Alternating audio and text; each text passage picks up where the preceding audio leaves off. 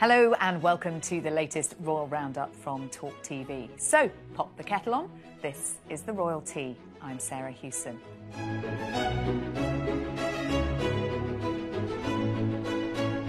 Coming up today, Prince Harry in court with accusations that both the government and the media are at rock bottom. Baby joy for Princess Eugenie, and the King gives up his Welsh home. Joining me to discuss that and lots more are royal commentator and Talk TV regular Afia Hagen, the royal editor of the Evening Standard Robert Jobson, and royal commentator and Talk TV host Daisy McAndrew. Thanks to all of you for being here. Now, Prince Harry's appearance in the witness box at the Royal Courts of Justice is the first for a senior member of the royal family since 1891, when the then Prince of Wales, the future King Edward VII, was called to give evidence in the royal baccarat scandal about cheating at cards. Afia, let's start with you on the spectre of seeing Prince Harry, the son of the King, in the witness box in Court 15. Royal Courts of Justice. I mean, it's quite something, isn't it? When you see the amount of press that are outside the court, have been since yesterday, to see him arrive. You had even, people that work in the court hanging out their windows. To see, someone who's in the royal family take that witness stand. It really, really is something. Definitely different from cheating at cards. I will give you that. But absolutely quite a spectacle. And he is... he's giving, I don't want to say performance, that's not what it is. He's very cool, calm and collected. He seems relaxed as he's going into court each day, greeting reporters with good morning, answering the questions as much as he can, as the case he drills into the detail. I think maybe yesterday there was a hint of jet lag. Today he seems more relaxed and more emboldened, I think, on day 2 in court, a bit more confident. Started with a good morning, Mr. Green, in a very jovial, kind of sort of confident way. Yeah, interrupted Mr. Green, who had already sort of came in with his line of questioning. And he seems a lot more confident on day 2 than he did on day 1, certainly. Robert, what do you make of his demeanour? Because this is very different, isn't it, to a cosy chat in the garden with Oprah Winfrey. He doesn't have control of the narrative, but he has kept himself under control. Well, he's a guy who's nearly 40. I mean, I'm sure most people can control themselves in a courtroom. But I don't know. I think it would be quite intimidating. Yeah. I mean, so far, he's the guy bringing the action. He would have been trained to do this by his lawyer, who we understand was the one who asked him to get involved in this case in the first place. The reality is that they would have gone through this and practiced it. It's not as if he was coming to it first. This is the first experience he would have had of being posed with tricky questions. So he'd have rehearsed it, and I actually thought the first day was pretty poor. I thought he contradicted himself quite a lot. It may have been the jet lag, but as I say, this is a guy bringing the case. It's his case against the newspaper. So I would have thought that the contradictions would have been ironed out in all the practices beforehand. Daisy, as we're recording this, he's just coming to the end of his second day of evidence. What have you made of his performance? I mean, halfway through yesterday, I thought just like Robert, I thought there's a lot of contradictions. He's being easily picked apart by Mr. Green, the KC. Actually, when you compare what his witness statement said to what he was saying on the stand, with hindsight, I think he's done better than I thought he had been doing at the beginning. And just picking up on Robert's point, actually, he won't have been coached by his lawyers. You're not allowed to coach in these types of cases in English law. It's completely forgiven. It's not like in America where you watch Suits. They went through the entire 55-page document. No, you can go through the evidence, of course, but you cannot be coached. You should be aware of what you're going to say. Yes, of course. Before you go in. And this is his obsession. This is Harry's obsession. Yeah. So it's not like being forced to do his homework on something that he doesn't want to do. This is, his messianic mission to bring down the tabloid press. And that witness statement, actually, he was picked up on, wasn't he, by Andrew Green, KC, who's representing the Mirror, who said, well, actually, is this produced by your legal team and you've just signed your name to it? And he was adamant, no, this is my work. Because that was a trick question. If Harry, had given any indication that the words weren't his, his legal team would be in big trouble because they are not allowed to write the witness statement also. And that's one of the things that when Andrew Green was fighting the Heard Depp case, that's the thing he got Johnny Depp on really bad in. Johnny Depp fell into that trap. Harry didn't fall into that trap. Except for he didn't know what was in his own statement in detail. Well, and he contradicted himself on a number of occasions. And when asked about... I think there were a couple of key things here. I mean, evidence, I know, is at a lot lower level in a civil case. But, if you don't know, if you're actually saying on the stand that you don't know if your phone was hacked and when, I think that does actually cause a few problems. I mean, I think that... his answer to that is he can't produce the evidence because it was destroyed. And he's gone back and said, well, my legal team will know that, or ask the journalists. Those have been his responses. Yeah. Those questions. And that's the problem with the basis of this case, is that it's on, the legal term inference, which is basically 2 + 2 equals. So that is right. that is the problem that Harry has, absolutely.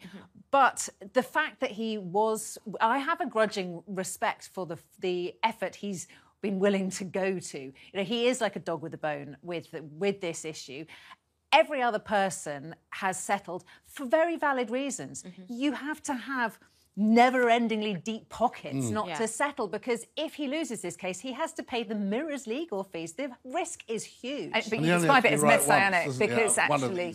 One of these stories. Exactly. One story out of what? Exactly. I think it was, 33. Originally, it was 140. Thousands before, wasn't it, when they first went through this? Yeah. So you only have to be right once, or for the judge to believe... that it's a moral victory. There is a victory there. So, the chances are he'll probably, we'll have to wait and see, but chances are they'll win it. What about this claim about the government affair? Because the General Convention and Protocol is a member of the royal family does not stray into politics.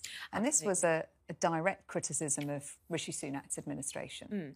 Prince Harry is a disruptor, and he absolutely doesn't care that he is, upending the way that things have been done for so long. He's absolutely here to give us his opinion. He's not a working royal, so he doesn't necessarily see himself as, tied to the same conventions that perhaps Prince William or the King would be. And, this is his opportunity to say what he really thinks. And he was very scathing and very disparaging about the government and about UK media and UK press, saying a country is judged by the state of its government and by its press, and both are at rock bottom. And to be honest, a lot of people will agree with that statement. Whether or not you agree with what he's doing, a lot of people will probably hear that statement and think he's kind of got a point there. Do you feel any sympathy for him, Robert, when you listen to his evidence? Because Andrew Green, for the Mirror, has expressed sympathy on a number of occasions that Harry has lived through a life of media intrusion. And, stories like James Hewitt. And Harry says in his witness statement he didn't even know until 2014 that his mother hadn't met James Hewitt until after he was born. And he felt like the media were trying to sow these stories to get him ousted from the royal family. That's nonsense, because the reality is that his mother had spoken to him about this before. I wrote about it in my book with Ken Wolfe in 2002. He did know that she hadn't met him until after, that she hadn't met James until after he was born. So that isn't true. So, I do have sympathy with anybody that experiences any form of media intrusion. I must have a laugh, because as I was arriving at the court myself, he was arriving in his blacked out windows of his car, and these two builders in front of me said, "That guy's taking pictures of you as you arrive at the court," and it was his two bodyguards. So, shock horror. Maybe I ought to worry about my own intrusion, but the reality he did have a few words about you in court. Well, he did, and also that was nonsense as well, to sit there and say that a guy that's been awarded by, as I've covered this story since he was 5, and I broke the story that Charles and Camilla were to get married, of which I won Scoop of the Year, and I've been recognised by my peers as an expert in the field. I thought that was a cheap shot, and actually, I'm not going to sit there and whinge about it because it's his opinion, but the reality is all the stories that I've written, have been proven to be true. So I find that sort of swiping within the court a little bit cheap. He does have a very difficult relationship with the tabloid press. We know that. He admits that. Yeah. What he's got to do here, though, Daisy, is take it away from being a vendetta in general against the tabloid media and get into the specifics. Exactly, which I think anybody who's read his book would think it's an impossible task for him to take the emotion out of this, because it is all emotion. This is a man who blames the paparazzi and the tabloid media for the death of his mother, the death of his unborn child, the breakdown in his relationship with his father and his brother, the reason, as he sees it, why he had to leave his own country. I mean, that is a list of accusations that it would break most people. So, and even his therapist said to him, as he said in his book, that he was addicted to the press and addicted to his hatred of the press. So he has some real mental health difficulties when dealing with the press. And so I can't see That's how very relevant, I would have thought, in this case. Well, he does talk about the distress that he felt looking back over the stories, and again in court. He said, it distresses me now. I mean, it's a Although privacy he also case. said he hadn't read them at the originally. time. So, you know, there's a lot of contradictions in his evidence. Afia, in terms of what we've learnt, new elements that we've learnt in this case, what stands out for you? Gosh. I think, for me, what stands out, the comments about Paul Burrell, you know, how they addressed him. We know there was no love lost. A two-faced bleep. Yes, which we don't have to say. But we know there was no love lost between Princes Harry and William and Paul Burrell, how they described him, how they talked about him. Also, I think that the psychological damage that clearly has been done by these stories being printed, the breakdown of his relationship with Chelsea Davy. You know, he said, you know, they were very, very private. They weren't talking to any friends about, you know, how they were conducting themselves, whether they were together or not, whether they'd broken up or not. And, you know, how did those stories get into the press, and how it being attributed to friends meant that his relationship with his friends broke down. The personal ramifications of what he is alleging are huge. Daisy, there was one point where he said that in all of his relationships there was a third party, and that was the media. It was almost a bit reminiscent of the three people in this marriage, albeit being the media rather than Camilla in this case.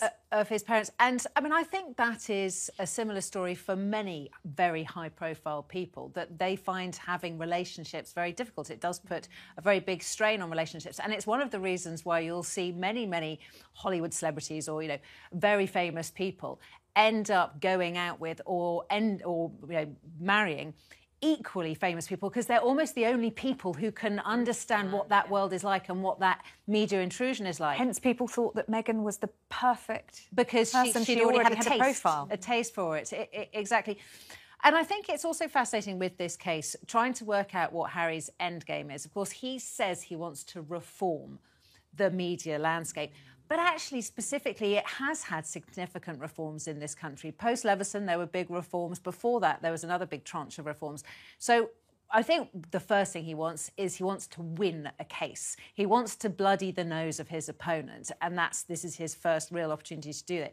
Beyond that, I'd be interested to know really what the end game is. What do you think the end game is, Robert? I mean, he talks about this big crusade, doesn't he? He talks about press reform, changing the relationships between the media, the royal family, the government.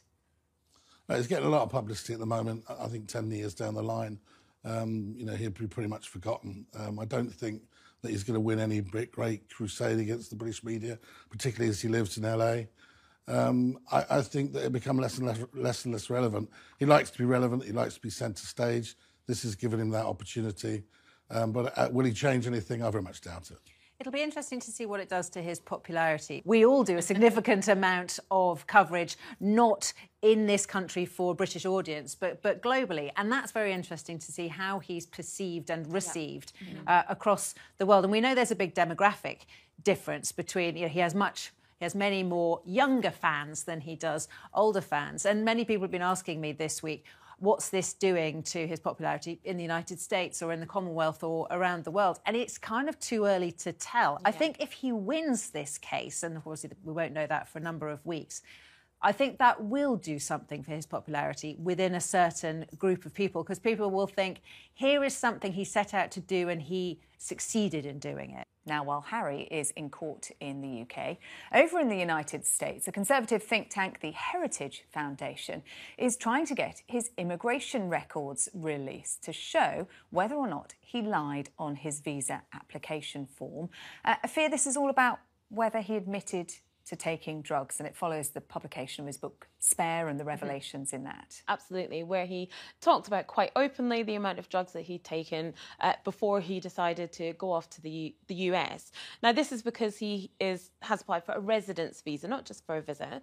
And when you do the form, obviously, you have to declare these things. So the question is, did he declare it? Did he say, yes, I have taken drugs, and they bent the rules to give him the visa? Or did he not declare it, lied on the visa application form, and therefore got it? Either way, actually, I don't know which one would be better for him, but either way, it does not look good if this request goes through, if the FBI manages to somehow get this document released. It's not going to be good either way. I think this actually might be one battle that Prince Harry cannot win.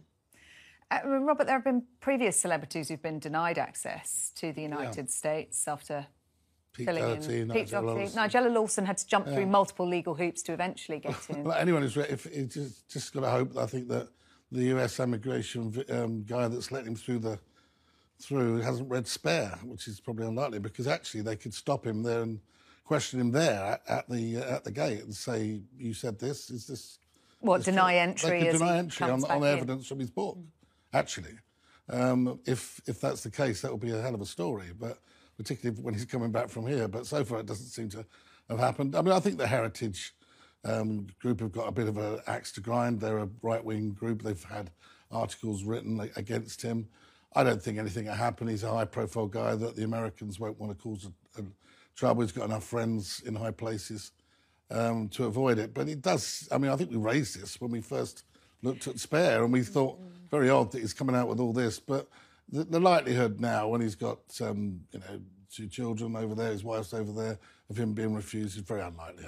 And I mean, it does raise the question, though: was he naive? Was he foolish? Was he ill-advised to put this out there in print? Although some people are suggesting, and I think this does have some credence, that the writing of the book and the bringing of the court case are in some ways part of the same story, because he knows one of the main reasons why people settle is partly because of the financial risk, but it's also because of the personal risk of the type of things you will have to answer under oath when you're on the stand. So, for instance, if he had written in the book, never touched a drug in my life, and then the KC had said, well, actually, these newspaper journalists had evidence that you've taken drugs, he's then under oath to admit it. So actually, in some ways, much better to get it all out there. The palace said he'd taken drugs. I mean, but it was all out there, wasn't it? But we didn't know about the mushrooms in whose fridge was it? It was Courtney Cox. Courtney Cox. There were bits we didn't know about, and so I and that would have happened whilst he was on a visa. Coming on a visa. So when he wasn't... But you can see there is a benefit to get it all out in the open before you're asked about it in court. So you can just shrug your shoulders and say, old news, I've written about that myself. Yeah. Now, some happy news for the royal family this week, and for Prince Harry's cousin, Eugenie, because she and her husband, Jack Brooksbank, have had a baby boy, a second son, Ernest George Ronnie Brooksbank. Where does the name come from, Rob?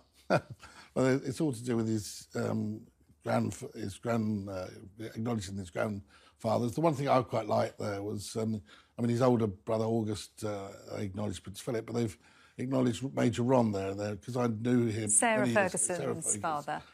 And when we used to go down to the polo to basically watch and see if the then Prince Charles would fall off, he was always very generous. He served out the champagne. He was a lovely guy, and always found him great company. So it was good to see his name acknowledged in that. And George, I think, Jack Brooksbank's grandfather. Yeah, and also as well. And Jack Brooksbank's father, isn't it? Yeah. And then pretty much George V. As well. They can throw that one in anyway. Or sixth, or fifth, Yes. And lovely photographs released. Super cute photographs.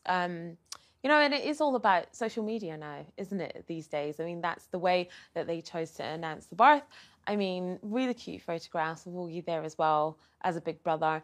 And, you know, I think releasing them on Instagram as they did just shows sort of how important social media now is when it comes to the royal family. They I was going to say, controlling the narrative is a phrase we've used a lot about this. And we remember when Archie was born and there was such a fuss and palaver about, you know, when and if the photographs... It's slightly different, though, isn't it? In terms might be... Well, it does make me... I know I keep bringing things back to Harry, but it does make me think, you know, is Harry going to find time to go and see his second cousin? Are they second cousins? What's the relationship? Cousins. So it's his first cousin's baby. I'm hopeless at working out. I think you get removed. First cousin once removed. Is that what yeah, it is? something like that. I get But they get on very well. close. They get on well. They get on very well. I'm sure he will. I'm sure he will, yeah. And the announcement, Daisy, was made on social media, and they did have quite a few days after his birth on May the 30th, before it was announced at the beginning of this week. And then we got a lovely response from Granny, Fergie, on social media, quoting the importance of being earnest. Yes, very, very cute. And, of course, Fergie has brought out this new podcast and usually has already had her own podcast, not as personal, I think, but again, a sort of, you know, mother following in the daughter's footsteps and getting in on the podcast act. And podcast is such a royal thing now, isn't it? You know, we've seen Mike Tyndall, his podcast is really successful. We all know about Archetypes, Meghan's podcast. But it's interesting that the royals have really grabbed the podcast as a way that they feel they can talk directly without any filter or without perhaps any misinterpretation or misunderstandings to whoever they want to talk to. Now, we talked about Tea Talks, Fergie's new podcast, on the last episode, but it hadn't come out at the time of recording. Now you've had a chance to listen to it. What do you make of it? I mean, it wasn't as potentially explosive as I thought, you know. Was that the point, do you think? Yeah, I think she just kind of wanted to appear that she was just kind of normal. I'm just kind of normal and I'm looking for love and, you know, that kind of thing. The thing is, I'm in two minds here. Did I want to hear about Prince Andrew? No. But also, yes, at the same time. It's kind of a weird... but, you know, there was no kind of explanation as to why it was late. Maybe they just had some editing issues. I mean, it was just kind of okay. It wasn't... I think it's fine if you just like two women chatting, which essentially it is, and chatting about themselves and their lives. It wasn't really explosive. Didn't really give me anything completely new. She did reveal a couple of things about her personality, that she's shy. That she's shy, she's an introvert. Which many people watching from the outside might not realise, that she trusts too many people. Yeah. She's a nice lady. I mean, I've known her for many years, and I think that she's always been a very kind person and maybe a bit overly trusting, but ultimately I think most people forgive her because she's genuinely a nice person. And why do you think she's doing it? Well, she's got to keep her name out there, hasn't she? She's got books to sell, she's got things to do. So her husband, ex-husband, who doesn't have an income anymore. And about to lose her home, potentially. Well, I mean, that's Royal inevitable. Lodge. I think that's going to happen at some stage, Talking of losing homes... Well, she does have another one in London that was bought, wasn't it? Oh, yes, remember that. Talking of losing homes, the King has given up one of his this week. His Welsh home. I'm not going to attempt to pronounce it. Anyone here want to go? I'm good. Now, he's given up his property in Wales because it's reverted, is that right, Robert, to the Duchy of Cornwall, and William said he's not going to use it. Yes, in a way, I mean, the King actually went there after the death of his father and was where he was writing all his letters and back to people that went to him, and he found it as a great place of solace, actually. So, in a way, I think he probably sad that he's given it up, but he does have rather a lot of homes that he can go to. It's not as if he's lacking on the homes front. Gordon Rayner did a piece in the Telegraph over the weekend. We did a whole spread of the 12 properties. When you see it all down on paper, it is quite startling. And I think this is something, you know, we all know this is something that, as Prince Charles, he was very occupied with, the thought of slimming down the royal family, not just in human beings, in working members of the royal family, but in properties as well, because that is something that gets up people's noses, particularly in the cost of living crisis, particularly when we've had a change of monarch. People sort of would turn a blind eye to things under the Queen's reign because they forgave a lot because of that residual affection for her. And well, I mean, a lot of them are his. I mean, the Queen was on the throne for 70 years, so over that time, he built up his own Yeah. property portfolio. And places like Dumfries House, he did a terrific job in saving what was a property that was going to be lost. Yeah. But I mean, look at Scotland. You mentioned Dumfries House. There's Balmoral. There's Which is Birkhall. privately owned by the King. Yeah, there's Birkhall, which is his beloved home there. Which really where he stays, yeah. There's Holyrood House. Yeah, which is official, There's the Castle of May. which was the Queen Mother's. And I mean, it's that's 5 I've got to which so was far. essentially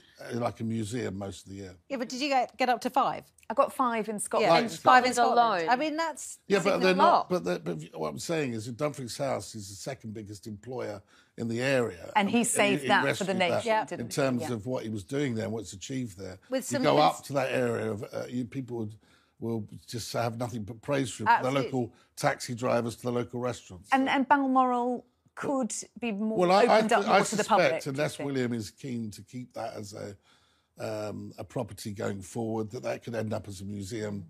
You know, because essentially it's so associated with both the two great queens of Victoria and Elizabeth.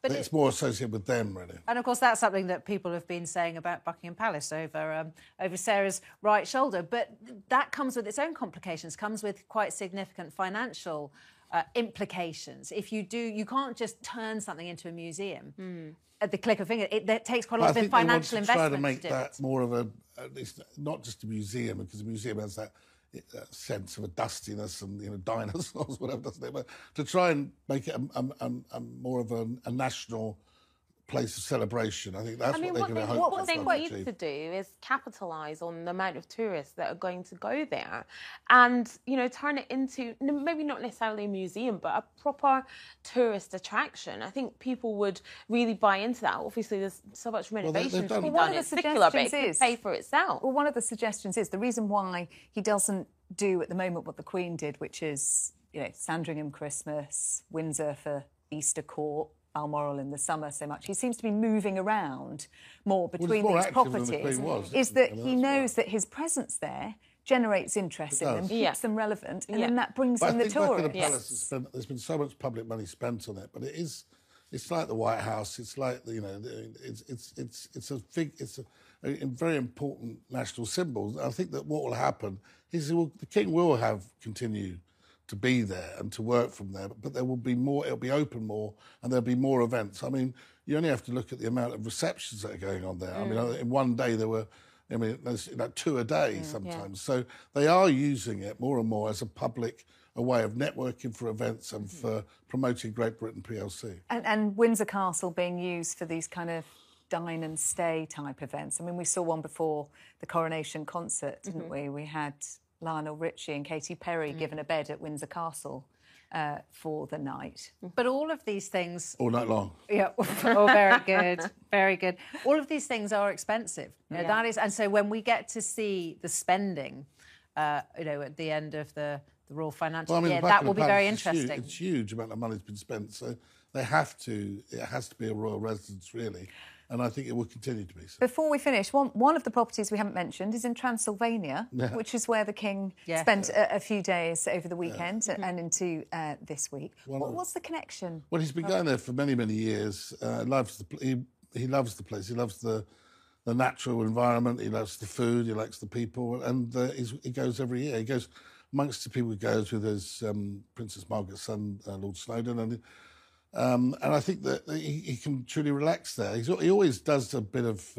he'll meet the president, which he did, and then he'll go off to Transylvania, and it's just a place where he can truly relax. He made what was obviously a very personal speech out there, which when you read a speech and you can hear his voice, and sometimes you read it and you think, that's been written by a bunch of flunkies and just read aloud. And his personal affection for the country really shone. I went through. with him once on an official visit before he went out there, and he was dancing doing the traditional dancing. It's a place. Everyone's got a place they like to go and relax. And Well, for him, it's Romania. Yeah. It did look relaxed a bit, didn't he? Oh, The photo with the absolutely. binoculars round his neck and doing a bit of bird spotting. I mean, it looks like it is his happy place, a place where he likes to go and relax. I mean, Transylvania, it does sound a bit scary. Obviously, Well, he it's is not. related to Vlad the Impaler, isn't he? Yeah, and it's clearly a Through the place Queen where Mother, he Queen likes to Mary, go and who's- kick back. and maybe a good distraction while his son Absolutely. up in the High Court. That is all we've got time for on The Royalty this week. We will be back with lots more royal news next week. We hope you can join us then.